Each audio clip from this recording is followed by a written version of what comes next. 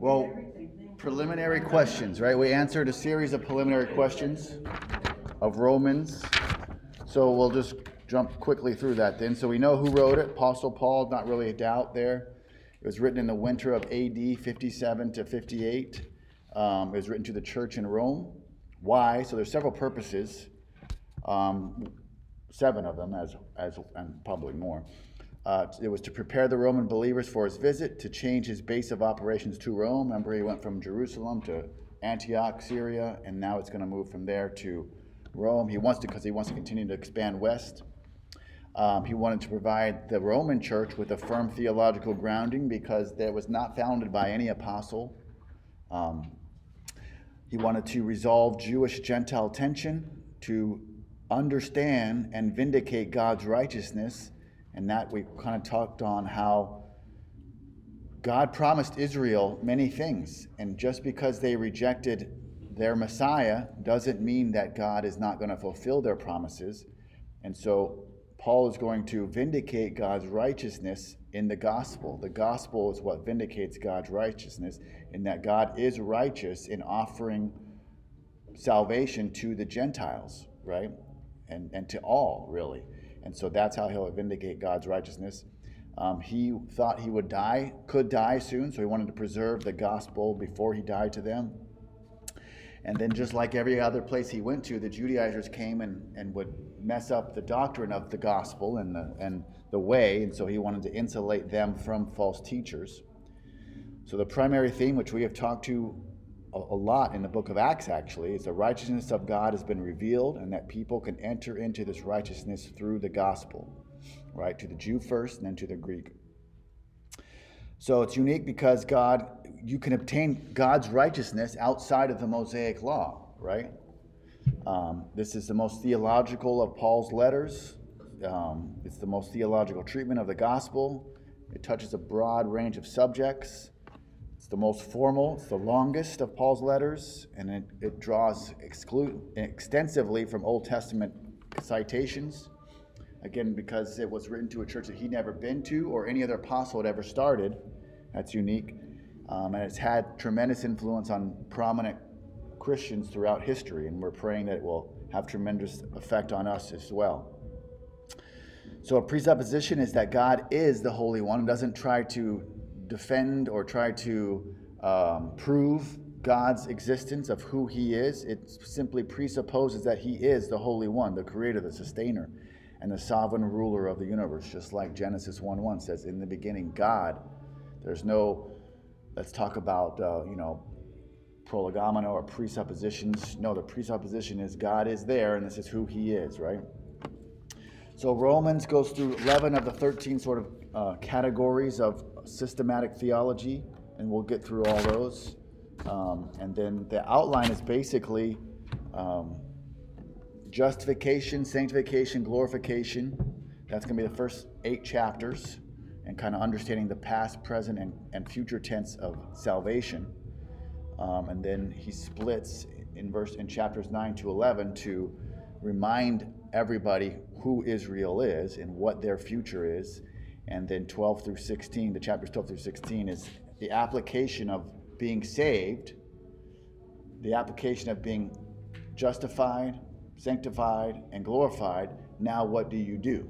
How do you do that, right? So that's basically Romans. All right, we're done, yeah? All right, so now we're going to actually start Romans 1, right? So the first 17 verses are actually introductory. Does anybody have any questions? Good? Pretty good? All right. So they're introductory, and they are introducing the revealing of righteousness, how one becomes righteous. And he'll provide reasons for writing this letter, and then he'll spell out the theme. We said the theme was 16 and 17, so the first 15 verses are going to be about the revealing of God's righteousness, right? So A is the salutation, right? So Paul's going to define his position. The first 7 verses are going to find his position, and then the position of the readers and their relationship to God, right? So he's going to be spelling out a unifying element that would be true for him and of the audience, or those that are in the Church of Rome that he's writing to. So let's read verse 1. Someone read that, please. Paul, a servant of Christ Jesus, called to be an apostle and set apart for the gospel of God. Okay, so we see the English name Paul, right? It's Latin Paulus. And it means small or humble. We already went over that, right? We know that a misconception is commonly taught that when Paul became a Christian, he changed his name from Saul to Paul, right? But that's not true. That Paul is his Christian name. No, it's not true. So when a Jew becomes a believer in Christ, he doesn't lose his Jewish identity, right? He doesn't become a Gentile believer. He still remains a Jew, right? And Paul never changed his name. Rather, Jews that left Israel would have two names. They'd have their Hebrew name and they would have a Greek name, right? Or a Gentile name. It's still true of most Jews actually today. And then there was no such thing as a Christian name actually in that time. So Paulus was a very common Latin name, and there's other people who had that name, and many of them were pagans. Acts 13:7 is an example. So a name doesn't indicate their spiritual condition as a saved or unsaved person, right? And we talked in Acts 13:9, it just says, but Saul, who was called Paul, filled with the Holy Spirit, fastened his eyes on him. So all it is making clear that Paul didn't change his name. He's also called Saul, right? So why did he be named Paul, or go by the name Paul? And that's just simply because he went to the Gentiles, right? As an apostle to the Gentiles, they would use his Gentile name, Paul. That's it. Yeah? Okay, so in 1:1b, Paul calls himself a servant of Christ Jesus. So Paul was a Jew from Tarsus in the diaspora, right?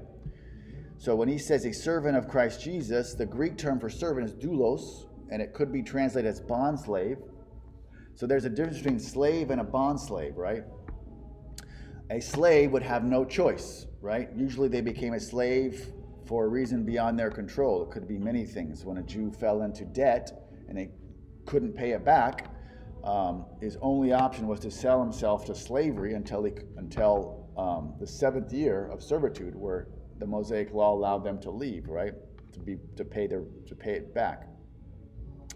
So then, if he got released, but he still didn't want to go, he could choose to remain as a slave, right? And that's what you would call a bond slave. So a slave would be one who, not by their choosing. A bond slave is where you choose to remain in that position. So when you become a believer, you don't go from a slavery of sin to a slavery to slavery to God, right? You move from slavery of sin to freedom. And at that point, you choose to be a slave to the Lord, right? You're choosing yourself to bind yourself to God, right? A bond slave. You're bonding yourself to him. So you're a willing servant, a willing slave of God. So that's what Paul is saying about himself, and he's going to be encouraging those in Romans 12 when he says, present your bodies a living holy sacrifice, right? That's what it is that they're going to be choosing to willingly bind themselves to God's service because of all the mercies that they have been given. He's encouraging them to willingly bind themselves to God. He's already done that, right? And that's why he calls himself a bondslave or a slave, right? A servant of Christ Jesus. So not only was he Paul, right? And not only was he a bondslave of Christ, but he was also an apostle, right? So he's declaring his authority, his office, his position in the church. So he had the gift of apostleship. And then in Corinthians 12, right, that's the most important of the 19 gifts of the Spirit. And we believe Scripture teaches that the apostles are no more, right? The apostles were only those 12, basically, right? Paul becoming later, but he saw the risen Christ. And then 1D, Paul was separated, right? He was set apart in the past, right? And it continues even now. Remember, he was a Pharisee of Mishnaic Judaism under Gamaliel. But now he's a spiritual Pharisee in the sense that he's totally set apart for the Messiah, right? So because he was totally set apart, he chose to become a bondslave. And then he even tells us what he was enslaved to or separated to. He was separated to the gospel of God, right? It's not his gospel necessarily, but God's gospel, right? And the source was God. God authored the gospel. And then let's look at verse 2. We see where that gospel comes from. Read verse 2 if you would. Which he promised beforehand through his prophets in the Holy Scriptures. Okay, so the Holy Scriptures are what that God promised through the prophets what the gospel is, right? God had promised beforehand in the Old Testament, the Hebrew Scriptures, through his prophets, this gospel that Paul was preaching. So remember all the issues that the Jews had with Paul, right? They had all these issues with Paul, not just because it was a side tangent that he was creating new scripture or he was creating new words. He used their own scripture. He basically reinterpreted it according to God's idea rather than their idea. That's why they had such issue with him, was because they had been teaching according to their traditions and customs, but Paul was teaching the gospel through their own words, right? Through the prophets and the law, right? So the gospel that Paul preached was from God. It was revealed in his word, and we talked last week how he uses over 60 quotations in this letter of the Hebrew Scriptures, right? So these quotations prove that he's using the written word of God that Jews already had. The new message, the good news of Messiah, it did not contradict the Hebrew Scriptures, but affirmed them, right? And so we're going to see that he is going to bring revelation to it, some illumination, some mysteries, right? Mysteries just mean that it's things that were not understood or revealed in the Old Testament, but now they are. But the gospel that Paul preached did come from the word of God that they had, right? Okay, so we're going to learn more about the gospel Paul preached in verses 3 and 4. So read verses 3 and 4, please. Concerning his Son, who was born of a descendant of David according to the flesh, who was declared the Son of God with power by the resurrection from the dead, according to the Spirit of holiness, Jesus Christ our Lord. Right, so just know, that's a lot right there, right? A lot going on of the position of Christ, the position of man, all these covenants, things that are there. So verses 3 and 4 tell us the truth about the gospel, and that it is centered on one specific person, right? It's concerning God's Son. So verse 3 is concerning his humanity, the Son's humanity, right? Because he was born or descended from David according to the flesh, so that's his humanity. Many times we're going to be discussing this hypostatic union. That hypostatic union is just a fancy term of God-man, right? His divinity and his humanity all in one. Without weakness or one stronger than the other, they are equal. And then as to his humanity, he was a descendant of King David. And so it connects Jesus with the Davidic covenant, right? And then verse 4 shows his divine side, right?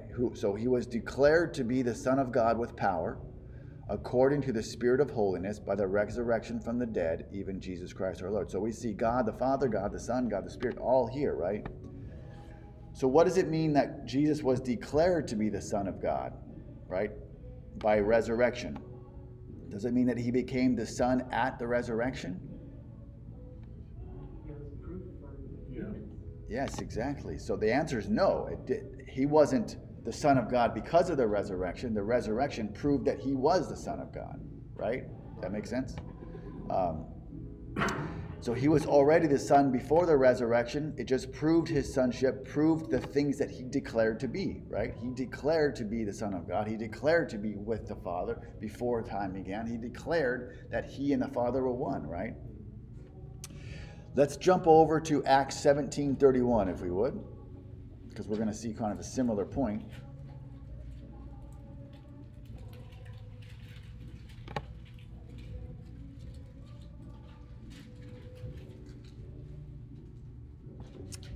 So read 17:31, if you would. Because he has fixed a day on which he will judge the world in righteousness by a man whom he has appointed. And of this he has given assurance to all by raising him from the dead. Right, so that resurrection assured mankind that there will be a judgment, basically, right? That he has ordained this man, the one whom was my son and died and resurrected. That's the one and who will judge the world. And the resurrection or the raising of the dead proves to the world that he is worthy to do that, right?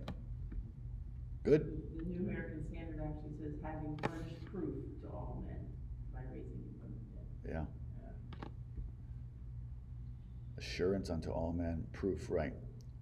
Okay, so like we're saying, the resurrection proved not only sonship, but also the issue of sin was completely dealt with at the cross, right? It authenticated his claims to godhood, deity, and his own prophecies. He prophesied, right? Christ in his lifetime prophesied that he would rise from the dead. That's in Matthew 16 and John 2. So this declaration came with power, according to the Spirit of holiness. So according to the flesh, Jesus was the son of David. According to God's Spirit, he was the Messiah, right? So Paul continues and he says, so he's identifying who Jesus is, right? The whole gospel surrounds one man, that he is the son of David, that he is the son of God, and he's also our Lord, right? He says that he is our Lord, right? So now read verse 5. Through whom we have received grace and apostleship to bring about the obedience of faith for the sake of his name among all the nations. Okay, so Paul is continuing to elaborate on his own personal relationship with Christ, right? So not only was Jesus Paul's Lord, he was also the one through whom we received grace and apostleship unto obedience of faith among all the nations for his name's sake. So he's saying we. Who do we think the we is? Is it Luke? It's gotta be those who choose to believe this, right? Well, but not all are apostles. So you just said it. The apostles. When he says, through whom we have received grace and apostleship through, right? So who builds the church? The apostles and Christ as a cornerstone, right? And so he's identifying himself with the other apostles. So he's making a claim to this church in Rome that was never established by an apostle, that I am an apostle, so I'm going to establish you, basically, right? It's kind of what he's saying. And so he and the other apostles received grace to bring about the gospel or the obedience of faith for whose sake? For Christ's name's sake. Right, for the name of Christ, his name's sake, among or where, right? All the nations, right? So other apostles had their places of ministry. Peter was in Jerusalem or Israel, and the other apostles that were there. Paul is saying that I am among them, receiving grace from God as an apostle to bring about to you and to others the obedience of faith for the sake of Christ's name to all the nations. Yeah, we go with that? So he's possessing, he says he's the apostle, he possesses the office of apostleship, and yet he's saying, I am equal to the other apostles, as like Peter would be, right? And this was accomplished because he was obedient to faith as well, right? The obedience is not through works, or it's not through healings or anything like that. It's just obtained strictly by faith that Christ has called him to have that ministry, that office, and so he's obedient to it. And his specific area of calling is among all the nations. And then the reason or the basis is to grow, augment, manifest the Messiah's name among all those nations. So after sort of spelling out his own relationship, he now is going to turn to the Roman church and tells out their relationship. So read verse 6, if you would. Including you who are called to belong to Jesus Christ. Right, so just as though he was an apostle and called to Christ, including you who are called to belong to Jesus Christ. So the believers also belong to Christ, to the Messiah, just as he and the other apostles did. They may not have, these believers don't have the gift of apostleship, but they do share in the gift of salvation by grace alone, through faith alone, right? So this salvation comes through them by way of Jesus Christ, just as he and Peter and John and James and all these apostles received salvation from Christ. They too, they might have the gift of apostleship, but they will have another gift to benefit the church, right? So verse 7a, are we good so far? We know these things, right? We already know these things, but it's Paul just said, I mean, he literally, in 3 sentences, it's like all this stuff is there, you know? You just unpack it and we realize, oh, it is really that simple. It is really condensed to those things. Okay, so now we see him addressing the audience. So read verse 7a, if you would. To all in Rome who are loved by God and called to be saints. Okay, right. So this letter we see is addressed to the church in Rome. He's saying they are loved of God, right? And that they were called to be saints. So saint can kind of be used in a couple different ways. It can describe members of the visible local church, like in Acts 9. It's also used to describe the invisible church, the invisible church, meaning the body of Christ. And it's also used to describe individual believers, right? So here it's meaning holy in a sense, set apart, is that a person is set apart by way of salvation, God saving them, so they are set apart, and therefore they have this sainthood, right? It's kind of a technical term. When you are in Christ, when you're no longer in the world, but you are in Christ, you are a saint, right? You're set apart, you're holy. The Holy Spirit is sanctifying you daily. You've already been justified, you're being sanctified, and you will be glorified, right? It's a legal position that you are in, and nothing can take you out of that, not even yourself, right? Because he does all of it, he does all the things. All we do is just believe and receive it by faith. That's it, right? So being sanctified by God, every believer then is a saint, and it was true of Paul's audience, the Church of Rome, right? And then he ends with the salutation. 7b says, grace to you and peace from God our Father and the Lord Jesus Christ. So we know grace is the Greek greeting and peace is the Jewish greeting, right? And he's saying the source of this greeting is from both God the Father and Jesus Christ. So he's got heavy doctrine and understanding just in these first few verses. Are we good? Any thoughts or questions or comments? Anything? I have a note on mine back on verse 4 where it says that he was declared the Son of God with power. And that Greek word is dunamis, where we get dynamite. Huh. Dynamite. Okay. 8, are we good? So 8 through 15, so the first few verses, he's establishing his relationship to Christ and the church's relationship. Now he's going to establish a rapport with the church in Rome, right? So he's going to make 3 points, and he wants to sort of establish his rapport with them. So in verses 8 through 11, we're going to see his praise for the church. Then he's going to explain the mutual benefit of his visit to them in verses 12 and 13. And then third, he'll detail his obligation to preach the gospel to all Gentiles, including those in Rome, in verses 14 and 15. So B1, the intercessory prayer. So he's going to make 3 points about his prayer life for them. So let's read verse 8, if you would. First, I thank my God through Jesus Christ for all of you, because your faith is proclaimed in all the world.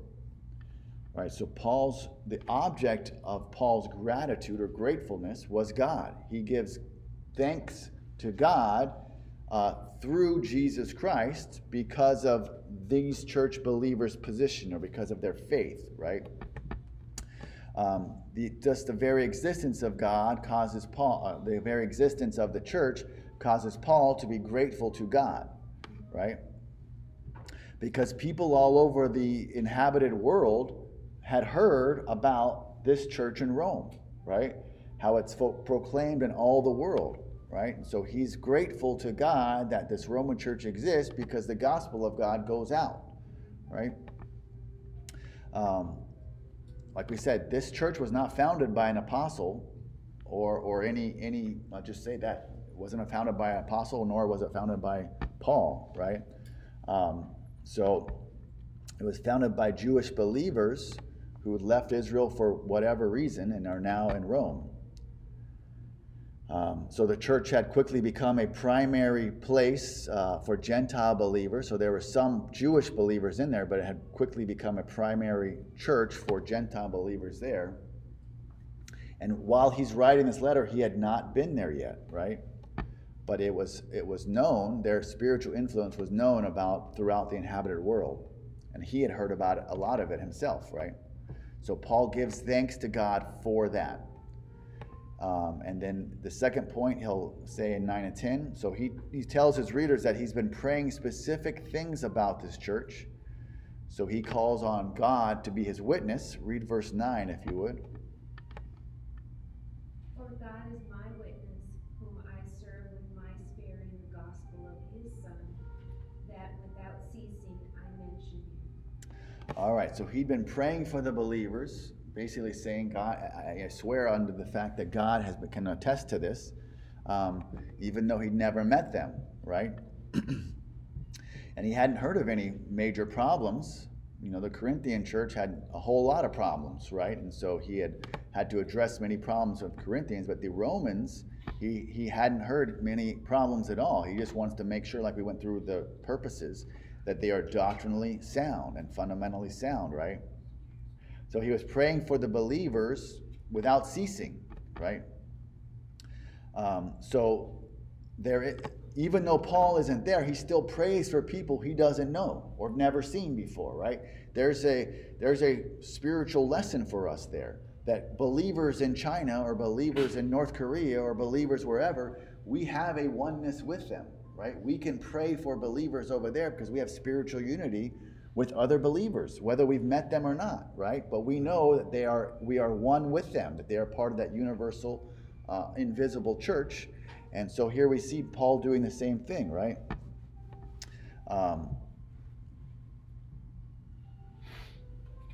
Okay, so by prayer on behalf of the believers of Rome, Paul then has a desire to visit them. We read about that in Acts, that many times he wanted to go, but he was always prevented for one reason or another. He was really busy, or the weather, or he had to go back, all these things. And so read verse 10. He calls on God in his prayer. Verse 10. Always in my prayers, asking that somehow by God's will, I may now at last succeed in coming to you. All right, so like I said, he wanted to go for a long time. All this waiting, he's been praying fervently to go there, that this might be the moment to come. But what does he do? Asking that somehow by God's will, I may now at least succeed in coming to you. So we can take note that even an apostle who's been called, visibly seen the Christ, has the gift of apostleship, has to do what?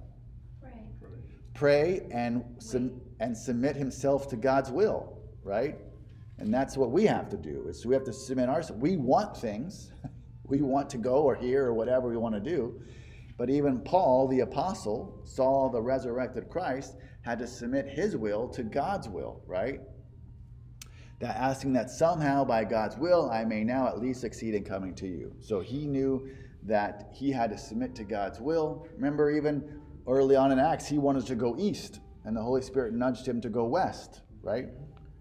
And so he's having to submit his will to God's will as well. And then a third point of his prayer is in verse 11, and it's about his purpose, why he wants to come to Rome. So read verse 11. For I long to see you in order that I may impart some spiritual gift to you, that you may be established. Okay, so this is going to kind of push us to a little tangent, this verse. This says strengthen you. Spiritual gift to strengthen you, yeah. So he wants to strengthen the church, establish the church. So let's look at Ephesians 2, 19 through 20.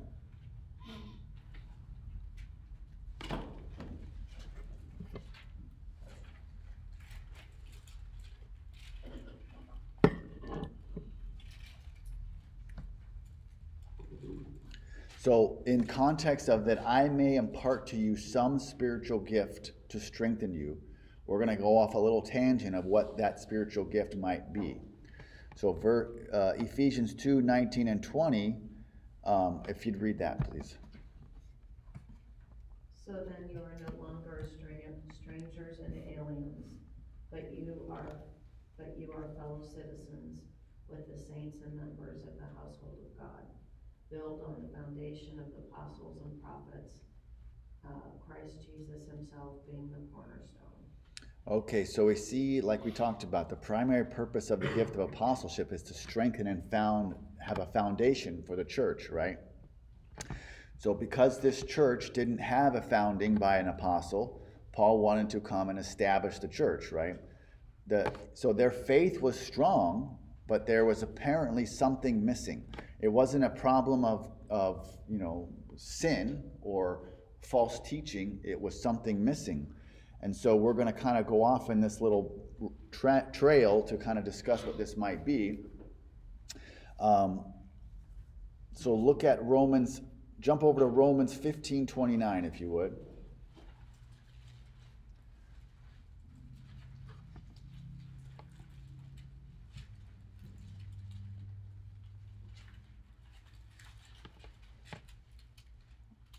So something is uniquely revealed to Paul, right? And that's kind of what we're going to see. So read Romans 15:29. I know that when I come to you, I will come in the fullness of the blessing of Christ. Right, so there's a fullness of the blessing of Christ. And jump one more chapter over, Romans 16, 25 through 27.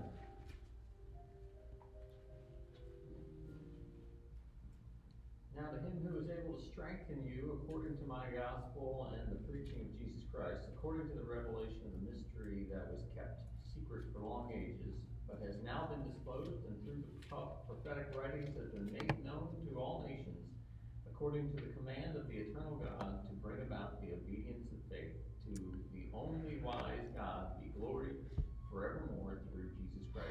Amen. Okay, so God apparently revealed to Paul something that he called my gospel, right? He's saying my gospel. It was a uniqueness revealed to Paul and may involve kind of two things, which we talked about. The special, one of them is the understanding of the union of Jewish and Gentile believers, right? Into one body. And then the positional truth of that believer being in Christ. So these two sort of ideas or principles, Paul is saying that it was uniquely revealed to me so that I can present to you the fullness of Christ, right? The fullness, let's see, where was that? The fullness of the blessing of Christ, right? That Paul was able to impart to them the fullness of the blessing of Christ. And those unique things are there's a special union and unity of the Jews and Gentiles into one body. And then the actual positional truth of the believer. Remember that I was talking about how you move from a legal position of being condemned into being sanctified, right? Or to being saved, to being justified. Why was it kept secret for long ages? You have to ask God about that. I don't know. You would think, the plan of salvation, you want to keep that a secret. True. Well, the gospel has always been there, and it's always been by faith, right? Meaning that those in the Old Testament times looked forward to the Messiah, right? We look back to the Messiah. We have the benefit of knowing who it was and what he did. But even the believers in the Old Testament who followed the Mosaic law, they knew that by faith they would give the offerings and sacrifices and do these things. They had to have by faith that God attributed those things to righteousness to them, right? They knew that those things weren't enough because they had to do it regularly, right? Every year. And then every year the high priest had to go into the Holy of Holies and do this whole ceremony for the sins of the nation every year. So it wasn't a one and done thing. So they had to look forward to the promises of God, the new covenant, where it would be written in their hearts and they'd have salvation and they would understand his word, right?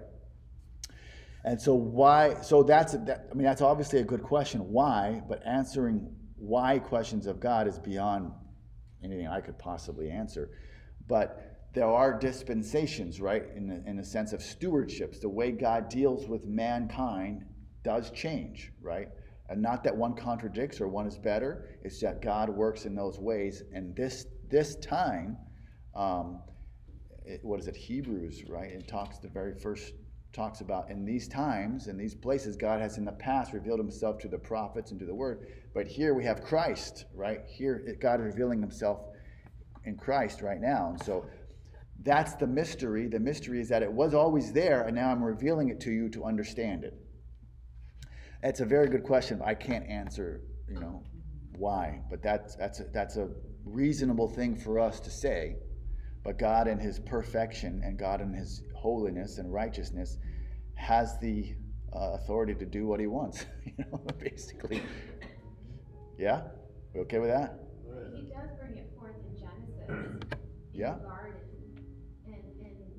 But like through the corridor of time, he's developing Israel, the nation. And then now, the 400 years of silence, and then now moving on to Roman times and the time of Christ, him being born. That all had to take place. And so once Christ died and he had to complete the law, which he did, now we're able to be then grafted in, but there had to be those sequences, those things that God has deemed so to take place. So it's always, like you said, it's always been there. And in hindsight, we can see it much clearer, right? But in foresight, it's hard to imagine and hard to see for sure. If you're going to ask why questions, then why didn't God send the Son before Noah and the whole destroying the earth thing? He could have done it way back then, before there was ever an Israel or anything. Yeah. It just cut out that whole section of history. We don't know why. Yeah, He wouldn't have been born. That's true. But we're here right now. And thankfully, right? And thankfully, Israel did reject the Messiah. In a sense, we have to be grateful to Israel for allowing us to be put in the fold too, right? Paul will make that case that we ought to look at Israel as our blessing, our saving hope, because of them, we can now enter in with them. And so there's some things that are hard for us to, in our culture and our society, to understand, but that's really just an expression of our pagan thinking. Until we align our thinking to biblical views, we see our own imaginations, our own things, right, coming out. Well, if I was God, I would do it this way. Well, good luck. You're not God. If you don't like it, I always say, if you don't like it, go get your own universe, So, Well, we are going to touch on those. Those are very important points. The points that Paul has a sort of special uniqueness. We're going to touch on those. And the two things are the union of the Jews and the Gentiles into one body. That's a very unique thing according to Old Testament scripture. And then the position of being in Christ. We'll touch. So we're going to go through, actually next week we're going to go through Ephesians, because that's going to give us the background for this statement that he's making to the Roman church. Yes, 2 weeks. Next week is Easter. You're right. Yes. Are we good? Good. All right. Let me pray real quick. Father God, we bow our hearts, Lord, before you, thanking you, glorifying you, worshiping you for giving us the foundation of an apostle that we can rightly know your word, rightly know your truth, Lord. We ask that you would forgive us and you would continue to cleanse us and wash us and to make it known who you are, Lord, and that we would honor you and glorify you with what we say, with what we do, with what we are. In Jesus' name we pray. Amen.